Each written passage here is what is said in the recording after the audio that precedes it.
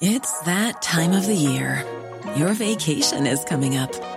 You can already hear the beach waves, feel the warm breeze, relax, and think about work.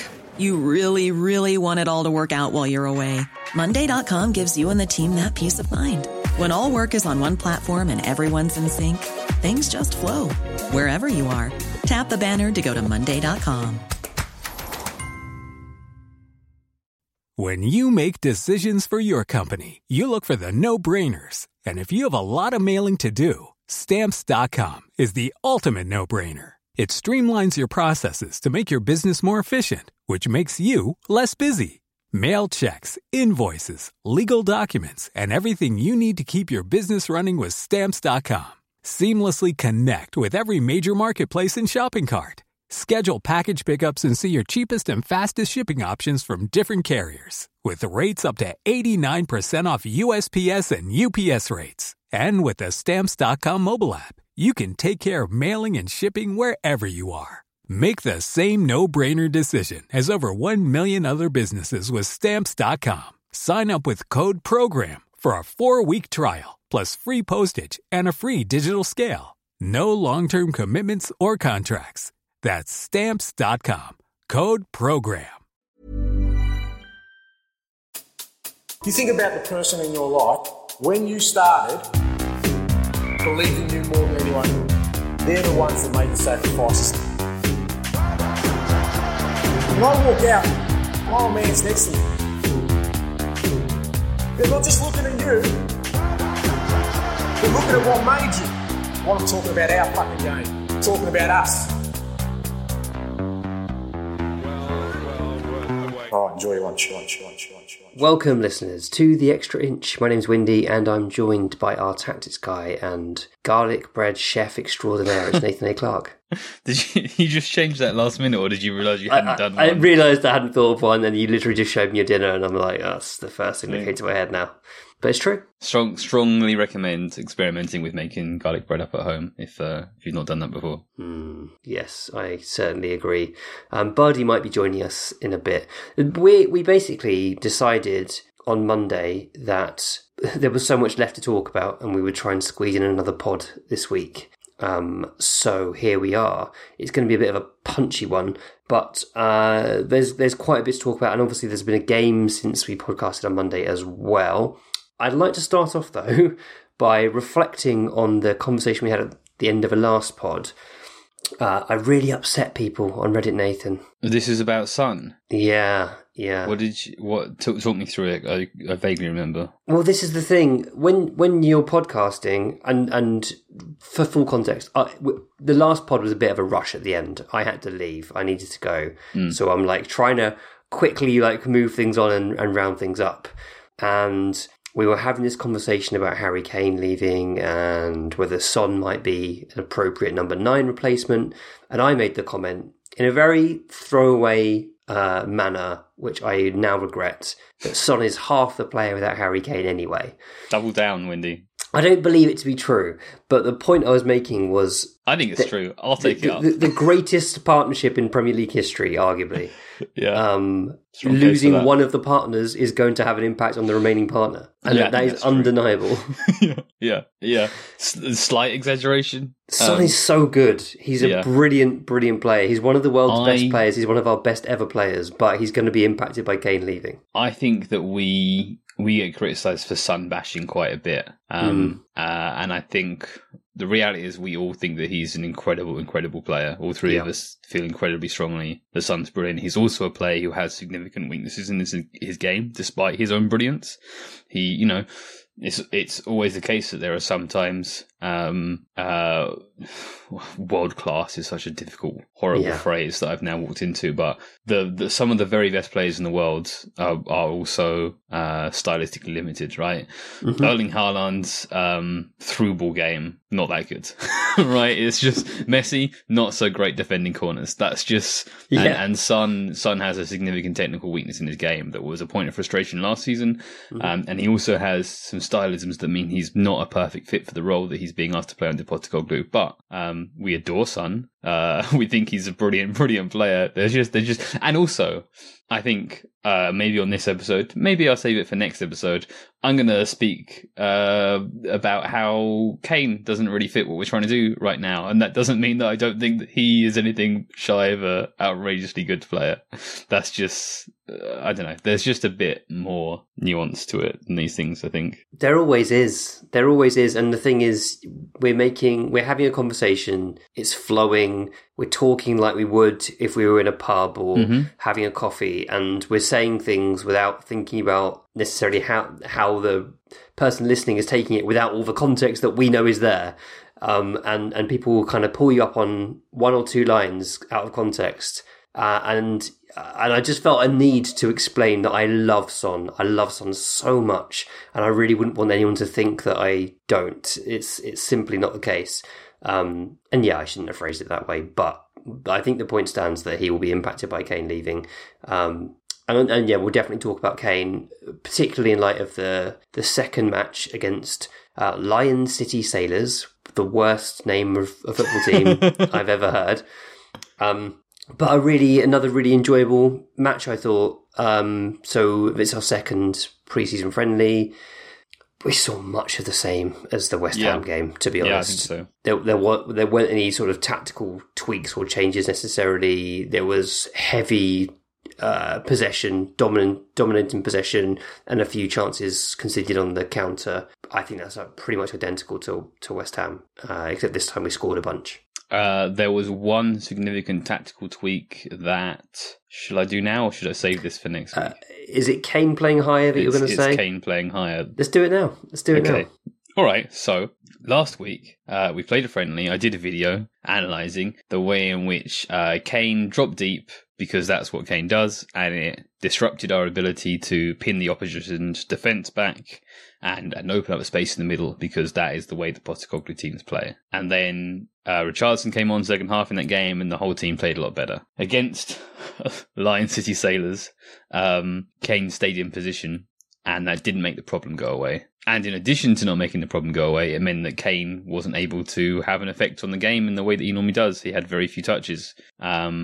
So we kind of got the worst of both worlds. And then again, second half, Richarlison comes on, gets a hat-trick, puts in my opinion, a very similar performance to the one he did against West Ham. The difference being that the shots went in, and that's how football is sometimes. Yeah, I mean, I don't want to over-egg this, because you've got a brilliant tactical coach and you've got a brilliant footballer, and solutions can be found, right? It's just that while 90, £100 million are being offered and you're having these problems, it's a little easy to look at them, in my opinion, not for you, Whitney. It's a little easy for you look at them and go, this is a problem that can solve itself, and feel slightly better at the prospect of Harry Kane leaving the club. Mm. Yeah, I definitely felt that Kane was playing further forward, or he was playing further forward, and really attempting to be on the last defender. He doesn't have the same level of acceleration as Richarlison, so you don't get those kind of like nimble bursts in behind.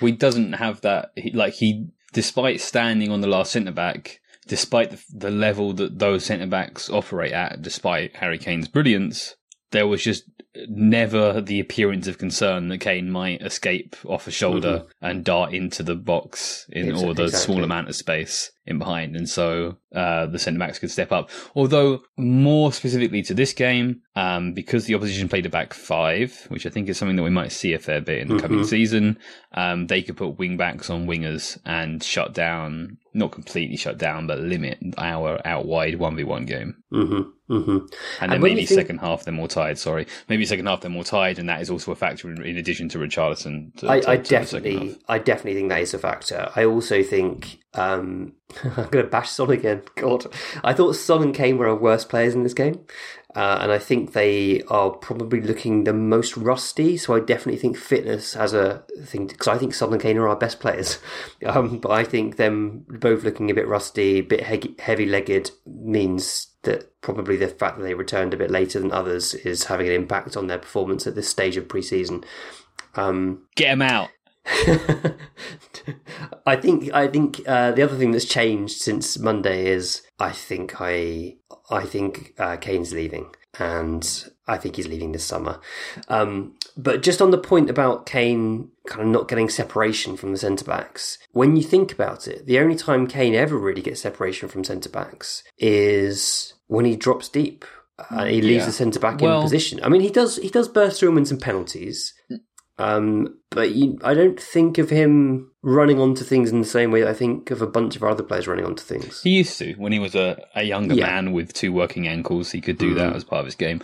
I disagree, because I think that he's actually still very good at getting separation, but he does that over 2-yard stints. Right? He gets enough separation that he can get a shot off. And he's enabled by his incredible ability to shoot from any angle, any situation, any body part. But all he needs is that 2 yards, which he can achieve just almost entirely mentally. And he can do it on the ball. Still quite exceptionally. He can dribble a player. He can send someone the wrong way. But yeah, most of the time, a lot of his goals last season are him getting a yard, getting 2 yards, and just glancing a shot. That isn't enough to pull a defence away from our midfielders. Right, yeah.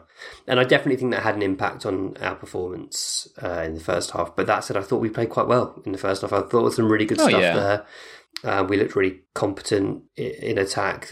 Our use of the ball was good. Basuma had a really nice game again. Mm-hmm. I thought there was lots to enjoy. Madison, very silky in possessions, like taking the ball in the half-turn a whole bunch. I think Lo Celso had a really good second half again. I think the difference, I think, between Madison and Lo Celso is the angles they play at. So you did a video about Lo Celso a while back, and he's so one-footed. He only basically plays the way he's facing. He doesn't really do a lot else, and he makes it work for him so well. Like, he's got really good creative vision. He's got really good weight of pass. He pulls things off. Madison's different because he tends to do everything mostly with his right foot. But I noticed in this game in particular that he's playing loads of stuff with the outside of his right foot. So he gets different angles. Lo Celso doesn't do that. He's tending to play with his instep, his left instep, which restricts the number of angles that he can play passes at. And I think that's the big difference in the game. That said, I'm really enjoying Lo Celso's little return to form for Spurs in pre-season, and Postecoglou spoke very highly of him, and it's kind of implied that he will stick around this year, and Postecoglou will use him. Yeah, it's kind of seeming that way based on his comments. I think that there's been market interest for him, but I'm definitely happy to keep him if it's going to work out, and it looks like it is. He's good. He's really good. He's really good. In that video I did on Madison, I looked at the role. I looked at the way that Matt O'Reilly played that role for Celtic last season, and the main thing that I wanted to point out in the video is that O'Reilly plays a lot of things first time, 1-touch, 2-touch, linking play, whereas Madison likes to demand the ball to feet, have multiple touches, dictate the play. And I think Lo Celso is much more in the O'Reilly mould, and one of the main reasons he's been putting in more impressive performances is because he's better suited to that. He's been doing the 1-touch, 2-touch linking play together, whereas Madison wants to be the main character, and that's going to take some time to adapt. Which is not to say he doesn't do any 1 or 2-touch stuff. In line with that, Madison's a long shooter. And so's Kane, and so's Son, and so's Sarr, and so's Porro. We had Solomon. More shots. Yes, maybe Solomon too. We had more shots by quite some way in the first half, but we had our goals in the second half. I think we might have a bit of a long shot tendency problem in our seeming first 11. Yes, at the moment. Yes, I definitely agree with that based on pre-season so far and what we know of a lot of these players. The other thing about Lo Celso, he wriggled into a really good position inside the box, sort of the left channel of the box. The game opened up beautifully. He just had to curl it with his right instep into the far corner, and he didn't want to do it. He did not want to use that right foot even to get a shot away from a good position, and he essentially wasted a good opportunity on his left. And I'm wondering which side he should play on. And this is an interesting thing in Postecoglou's system, because the side you play on might also dictate whether you're the one who defends from the front in 4-4-2 or in midfield. I think he's going to want Lo Celso to play as one of the two when he plays, so like in the front line. Yeah. But that then means Richarlison has to kind of take one side, Lo Celso takes the other. There's a lot up for grabs here in this midfield, and Postecoglou's got quite a bit to work out. I think Lo Celso is better suited to playing on the right of the midfield three. Inside-footed. Yes, I think that suits him better. I agree. I think Maddison's probably better on the left. Yes. Could you play them both? You could. I think the way that he's looking to build the team, and the reason we've consistently seen that the left-sided midfielder, which is the opposite side of Celtic, the left-sided midfielder is the number 10, essentially, is... On the right, you've got Porro, who is playing inverted, but thrives out wide. You've got Kulusevski, who's playing out wide, but also is very strong coming inside. And then on the left, you've got Solomon, although Son. But on the left, you've got Solomon, who is like a dedicated outside 1v1 specialist, although he'll cut in to shoot. The other factor on the right is that if you play your slightly deeper, more traditional box-to-box number 8 on that side, then he's going to better support Porro moving further forwards, Kulusevski tucking in. So on the right-hand side, we've got a lot of rotation going on. On the left side, it generally favours our sort of first 11 to be a bit more sticking to your zones. Yeah. And so Lo Celso is sort of the odd one out. Everyone else... I mean, I say everyone else, but then you've got Son now being probably first choice over Solomon. So maybe you would bench Kulusevski, move Solomon over to the right, have Son move inside from the left with Lo Celso in the right channel and Maddison also on the bench. Man. Yeah, there's a lot to work out here. But what we haven't seen is like us swapping the way that the midfield leans at half time. We're being consistent with that. And I think that, that makes sense in terms of building familiarity in pre-season, but... Yeah.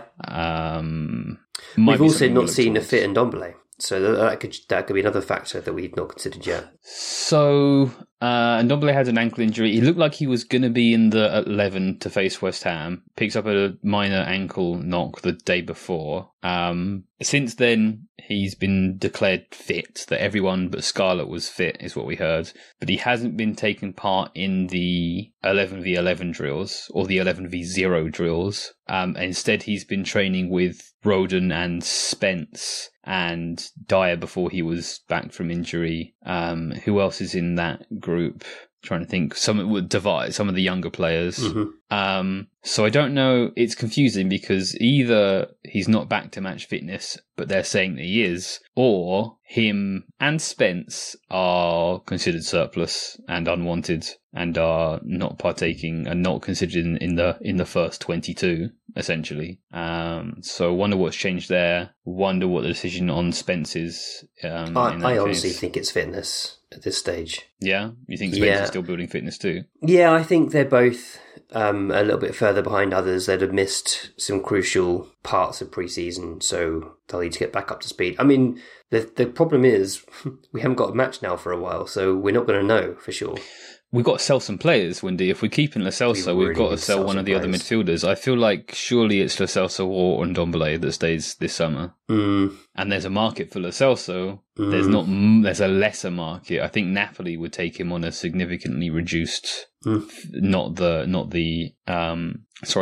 agreed option clause, but sort of in the 15 to 20 to 25 kind of region. We can probably turn Ndombele for. Maybe a Saudi club comes in for him. Yeah, maybe. I wouldn't rule it out. So speaking of transfers, McG says, question for Nathan specifically. If/when the deals for Van de Ven and Tapsoba fall apart, what alternatives should Spurs be considering at centre-back? Man, I haven't really been on top of my normal transfer handling thing. I feel like it's because I have perhaps a bit more faith in Spurs. Also because we're sort of more building from scratch and everything's up in the air. All these loanees returning, new coach, new system. So it's a bit uncertain. I'm not able to talk to the coach and ask him who's in his plans. But yeah, I drew up, let me find... At the beginning of the summer, or sort of around when we were looking at Schlott, when we were looking at Postecoglou. I drew up a short list. It's not looking great. So Laporta is an option. Is he still on City's books at this time? Yeah. Okay. So he's still an option. It looks like he wants to move. City want to move it on.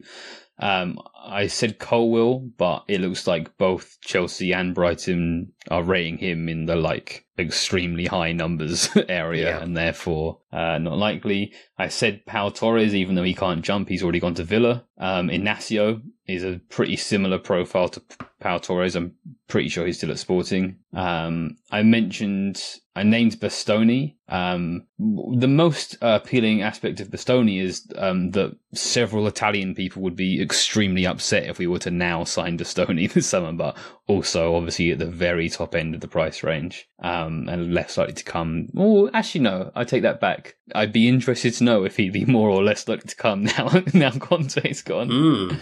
And then maybe slightly cheaper would be David Hanko, who is at Feyenoord. Again, he made slightly more sense when we were looking at bringing Schlott in, but is still a profile fit. So these are all left-footed guys who are highly technical on the ball, have a passive defensive style, and then most of them are good in the air. But not Pau Torres, again, too late for him, and not so much Inacio of Sporting. Tapsoba's my top pick. I would I'd throw Max Kilman into the mix as well. Kilman's an okay option. I know we were linked with him earlier, and I'm like, yeah, sure. He's just sort of a bit less technically gifted than the others, a bit less defensively brilliant. He might be the best option in the air. He's a dominant aerial defender, and obviously homegrown. So I wouldn't hate Kilman. I just feel really quite inspired about Tapsoba. The other thing with Kilman is his real strength in playing out from the back is running with the ball, and Angie's going to want more passing, sharp, crisp passes, I would imagine. I think we'll see centre backs who can carry the ball being invited to carry the ball at certain times. Romero's got that in his game. I think we'll see that sometimes. When because we're going to come up against Premier League teams loves to do this. We're going to come up against passive mid blocks who are going to man mark Basuma, man mark the full backs, and then just sit there staring at the centre backs. That's the time that you want centre backs who can carry the ball. So I do think we might see that sometimes. Yeah, that's a good point. The other one who has been linked recently is Roger Ibanez. Any opinions on him? I decided that Ibanez must be bad because I wanted a good excuse for why Fonseca struggled at Roma. And probably that's not actually true, but I haven't gone and checked it. So in my mind, he's bad, but maybe not in reality. Okay. Yeah, I mean, look, people are getting very frustrated about the lack of a centre-back signing. And I think it's reasonable that people are getting frustrated. All I would say is I don't think centre-backs, especially not in a Postecoglou system, need as much time to acclimatise to the system as, for example, Maddison would do. I think Postecoglou's 4-3-3 is way more complicated for a midfielder, or a winger, in fact, than it is for a centre-back in terms of what differences there might be between that and the regular system they might be playing. So if we get someone in a week before the Brentford game, I don't think it's the end of the world. I obviously would prefer them to be in early, but, if this Kane stuff is hanging over us, maybe they want to just get the Kane deal over and done with and then move on some players. And then maybe that's even from a kind of slightly cynical perspective of, if we sell Kane, gosh, we need to lay down some serious money, so let's do it that way round and end on a high with some players coming in. I don't know, I'm just speculating. But I'm not that bothered. As long as we get the centre-backs in, I'm not that bothered when. The main role of the left centre-back, who's going to play next to Romero in a suicidally high line, playing ultra risky attacking football, is one, to be really good on the ball, and then two, to sort of not look stupid when you're the only defender as your team concedes a goal. Be as chill as possible. Yeah, don't try not to fall over as you get put into a 1v3 situation. Yeah. It's a really, really hard role. It's a difficult role, but it's not especially unique or complicated, right? we need a centre-back who is already very, very good on the ball. We need a centre-back who is already comfortable in the high line. We need a centre-back who is already defensively passive, already pretty good in the air. Those are your jobs when you and good luck, mate. By the way, because it's gonna be challenging. Do you think part two of your analysis there, the don't look stupid, is why we called the Harry Maguire interest? Yeah, man. Oh, fuck. Yeah. The low quality memes if we'd signed Harry Maguire and he'd like pulled funny faces whilst falling over, and we conceded goals next season. It's not what he needs. Like, there's a good defender in Harry Maguire. I genuinely believe that. Yeah. He needs to go to a system where he's a little more protected, and isn't the main character. I do feel like Postecoglou would be such a good manager for him, though, in terms of like rejuvenating him and getting the best out of him again. I just think, as we've explored, our system's gonna ask a lot of our left centre back. Yeah, because Romero is so in your face. He's, I said last week, he's the doggiest dog. He's not going to be in the picture very often when we concede goals because he'd have raced upfield and made a challenge somewhere on the halfway line. The Scamacca goal against West Ham is like, we lose the ball in build up and then there's instantly a pass to Scamacca and then there's a Davinson Sanchez moment and it's like either he makes this difficult challenge or we're conceding a goal. And that's going to happen sometimes. And Davinson Sanchez not only missed the challenge, but like was basically not in the same postcode as the challenge. And then Scamacca's through. Yeah. It's tough. The other thing I wanted to talk about in this episode was the White Webs development discussion that we had, because we had some really interesting follow-up. So let me just read one of the emails we had. So we got this email from an anonymous listener. Listen to the pod, and when this came up, I felt compelled to email in. There is a lot of local chatter about this deal, and not all of it is based in fact.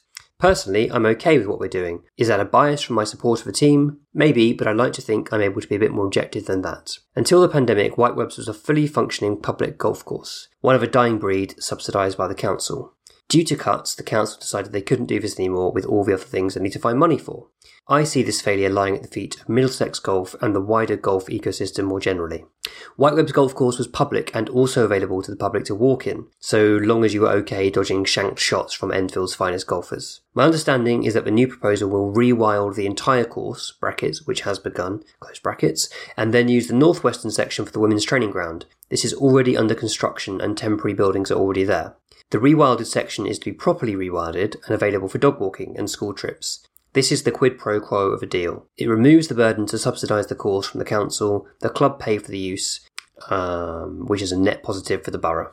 Also, when thinking about the value of the land or getting it cheap, what else would people be happy with the land being used for? Not housing, certainly. Another wild rumour going around is that we plan to build a stadium there, an NFL stadium being the most ludicrous suggestion. We do not have planning permission for a stadium and 40 Hall is listed, so would prevent that. Brackets, our training facilities have to be below the tree line of the house to prevent obscuring the view. Close brackets. This rumour has come about because the plans contain a stand, which is, I'm sure, just something most training facilities have for their exhibition pitch. Lastly, and I think most relevantly, this makes my local community a centre of excellence for the women's game, not something to be shoved into the corner of men's pitches as an afterthought. Something that is big enough for them to hopefully grow into a team as large and loved as the men's team. It will also bring jobs and fund apprenticeships in groundskeeping and turf management. Does it piss off some local golfers, the local Conservative club and Arsenal fans? Yes, and we have a healthy Venn diagram in this marginal seat, but I don't think this is particularly grubby. Other suggested uses included a swimming pool complex, brackets, I would have loved this, but again, it wasn't self-sustaining, would have meant increased car traffic due to its location, and would have been far worse for rewilding. Close brackets. Sorry for the rant, I've just grown tired of this. The local Tory party are spreading a lot of disinformation about this to try to win local council seats. So this is me fully triggered. Thank you to Anonymous.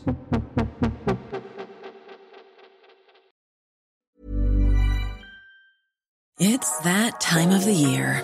Your vacation is coming up. You can already hear the beach waves, feel the warm breeze, relax, and think about work. You really, really want it all to work out while you're away. Monday.com gives you and the team that peace of mind. When all work is on one platform and everyone's in sync, things just flow. Wherever you are, tap the banner to go to Monday.com. When you make decisions for your company, you look for the no-brainers. If you have a lot of mailing to do, Stamps.com is the ultimate no-brainer. Use the Stamps.com mobile app to mail everything you need to keep your business running with up to 89% off USPS and UPS. Make the same no-brainer decision as over 1 million other businesses with Stamps.com. Use code PROGRAM for a special offer. That's Stamps.com, code PROGRAM.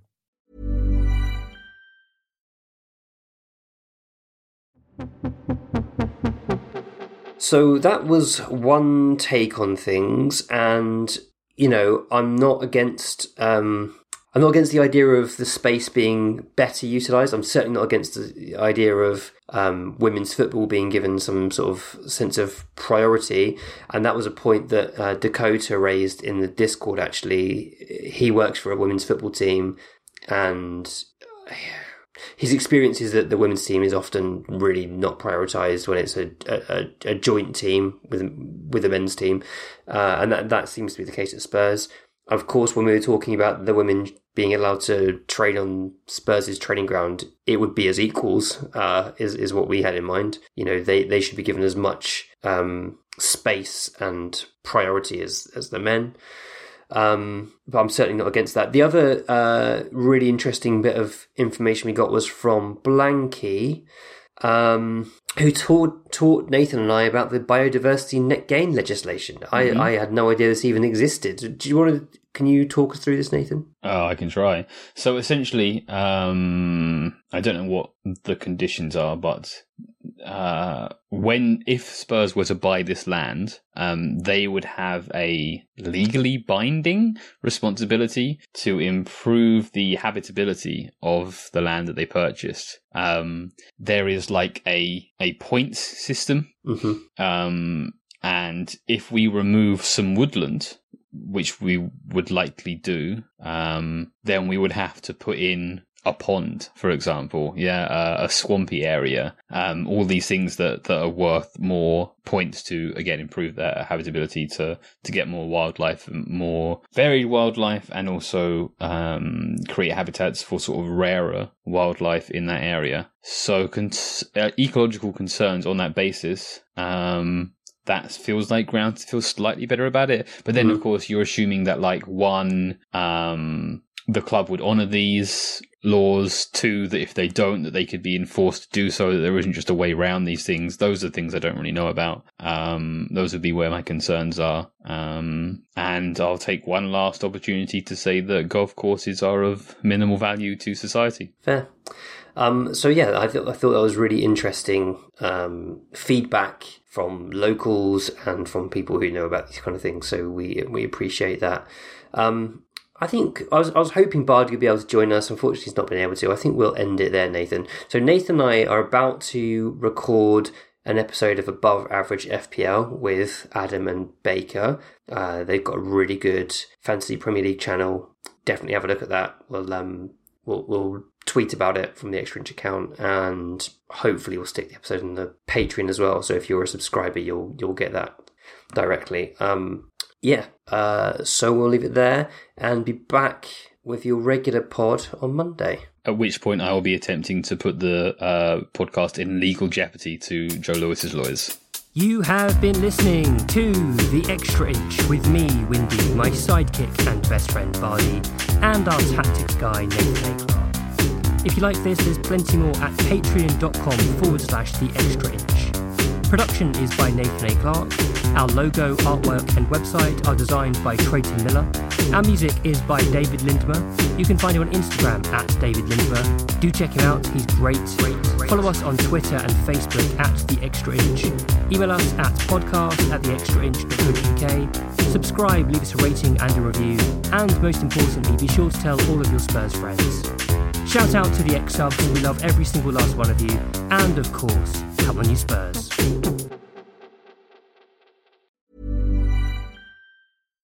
Hi, I'm Daniel, founder of Pretty Litter. Cats and cat owners deserve better than any old-fashioned litter. That's why I teamed up with scientists and veterinarians to create Pretty Litter. Its innovative crystal formula has superior odor control and weighs up to 80% less than clay litter. Pretty Litter even monitors health by changing colors to help detect early signs of potential illness. It's the world's smartest kitty litter. Go to prettylitter.com and use code ACAST for 20% off your first order and a free cat toy. Terms and conditions apply. See site for details. When you make decisions for your company, you look for the no-brainers. If you have a lot of mailing to do, Stamps.com is the ultimate no-brainer. Use the Stamps.com mobile app to mail everything you need to keep your business running with up to 89% off USPS and UPS. Make the same no-brainer decision as over 1 million other businesses with Stamps.com. Use code PROGRAM for a special offer. That's Stamps.com, code PROGRAM.